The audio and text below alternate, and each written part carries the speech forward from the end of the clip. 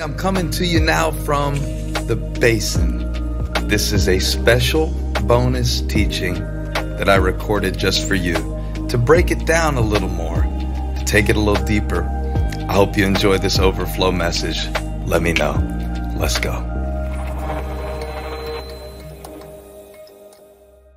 I've been doing things, this is important, in my life that support the flow of the Holy Spirit, because when I'm not doing those things in my life, whether that's my relationships or whether that's serving or whether that's kind of like dealing with the weeds in the garden of the things that I say and do that don't match up, which happen every day. When I'm not putting God's word in my heart in a systematic way from a place of love, from a place of challenging myself, from a place of asking God to speak to me, reading it through his perspective, not just reading it to see what I already think it means. If I'm not doing those things, I'm not going to come from abundance, because again, I'm coming from my own personal point of view, and I'm going to read into every text that I read or every situation that happens, every experience I have. I'm going to read into those things my own experience, prejudice, belief, insecurity, rather than drawing from those things what God wants me to receive so I can give it. So that's just an example of how it happens in preaching, to come from a place of abundance that I've been reading, studying, listening, exposing myself to things that don't take away from the revelation that God has given me by just interfering with noise or kind of perverting things. If I'm putting things in myself, and not just Bible verses, man, but thoughts, dwelling on things,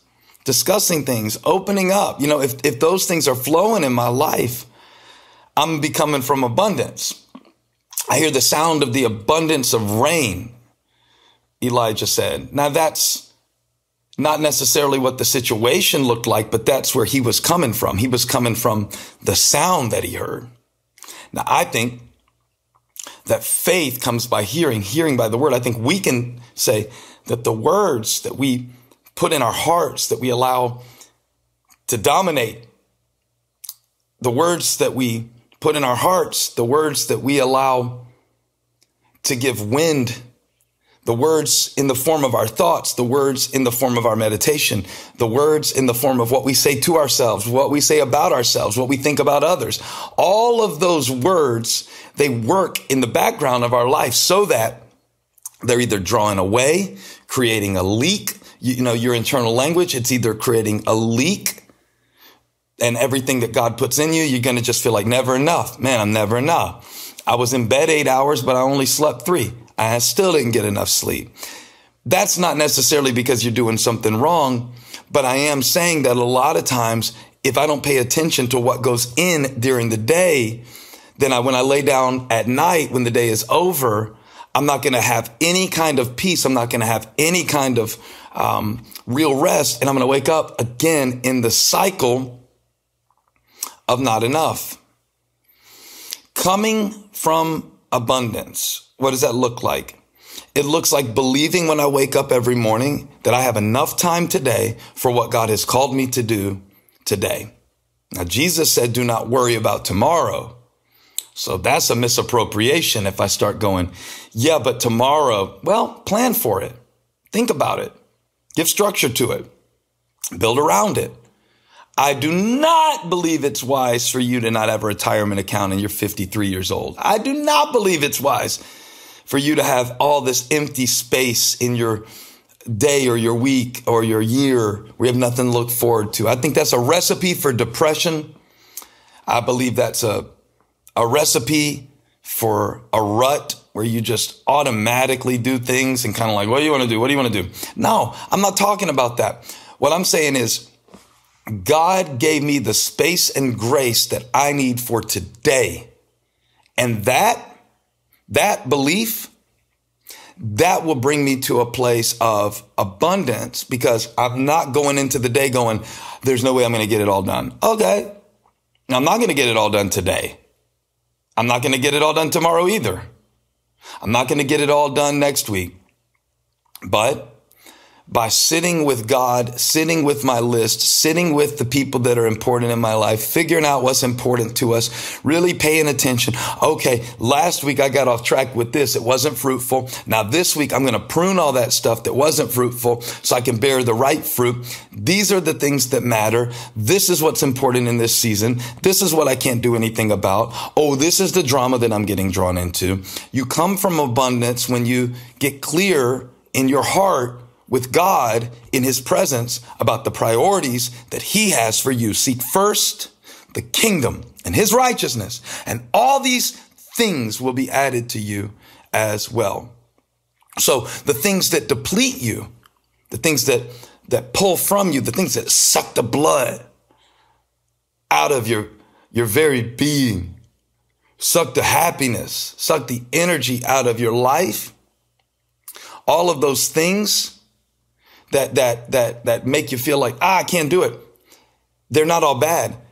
Sometimes you just haven't made the decisions in your daily life, in your weekly life, in the structure of your month, in the structure of your year. You haven't made the decision yet to prioritize God's presence and to prioritize the purpose that he put you here for. So you can't come from abundance because, let me say it one way that I said it in a sermon one time. It's not an issue of there not being enough resource. It's an issue of there not being clear enough priorities. Sometimes we don't have enough resources, but sometimes we don't have enough priorities. Putting God first means the things that he wants done. How do I know what he wants done? Well, if I spend time in his word, if I spend time paying attention, if I spend time asking the Holy Spirit inside of me, let me see through your eyes, I'm going to know more times than not. And if I pay attention to my last mistake, I'll go, ooh, correction, boom. And I'm going to get better at that as time goes on. And when I fail at it, I'm going to pick myself up and go, okay, all right. Maybe I hit that a little different last time.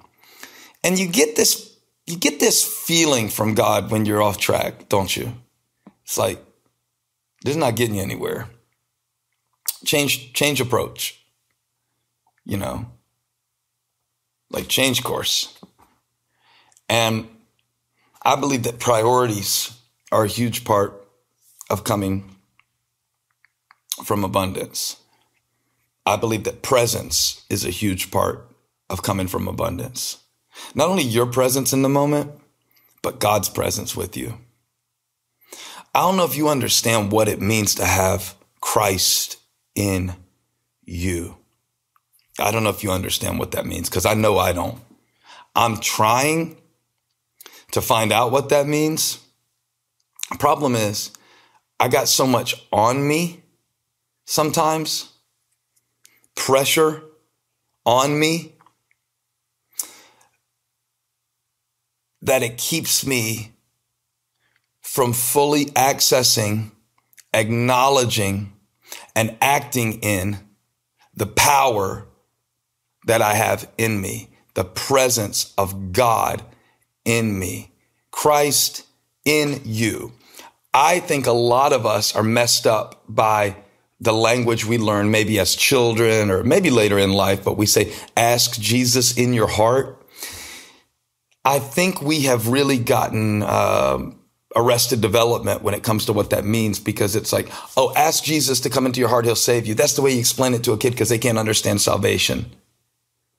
I don't think that is an elementary thing to ask God for. I just think we have an elementary understanding from when you ask Jesus into your heart. When you say, Christ, be in me. You are in me. I thank you, Lord, for the Holy Spirit in me. Ooh, that's powerful. Okay, that's not some playful little phrase that we teach a preschooler. That's powerful. So I want you to go from a preschool understanding of asking Jesus in your heart or having Jesus in your heart to a powerful understanding of that. Coming from abundance means I am not this needy person who needs to go around begging people for crumbs and scraps all day. I am someone who has great need, but I have a greater God who lives and flows through me. I can do all things through Christ who strengthens me. Why did Paul say it that way? Why didn't Paul just say, Christ can do all things through you? Because he wanted us to understand it will take our decision, our initiative, and watch this. This is the last one I want to give you for today. Proactive.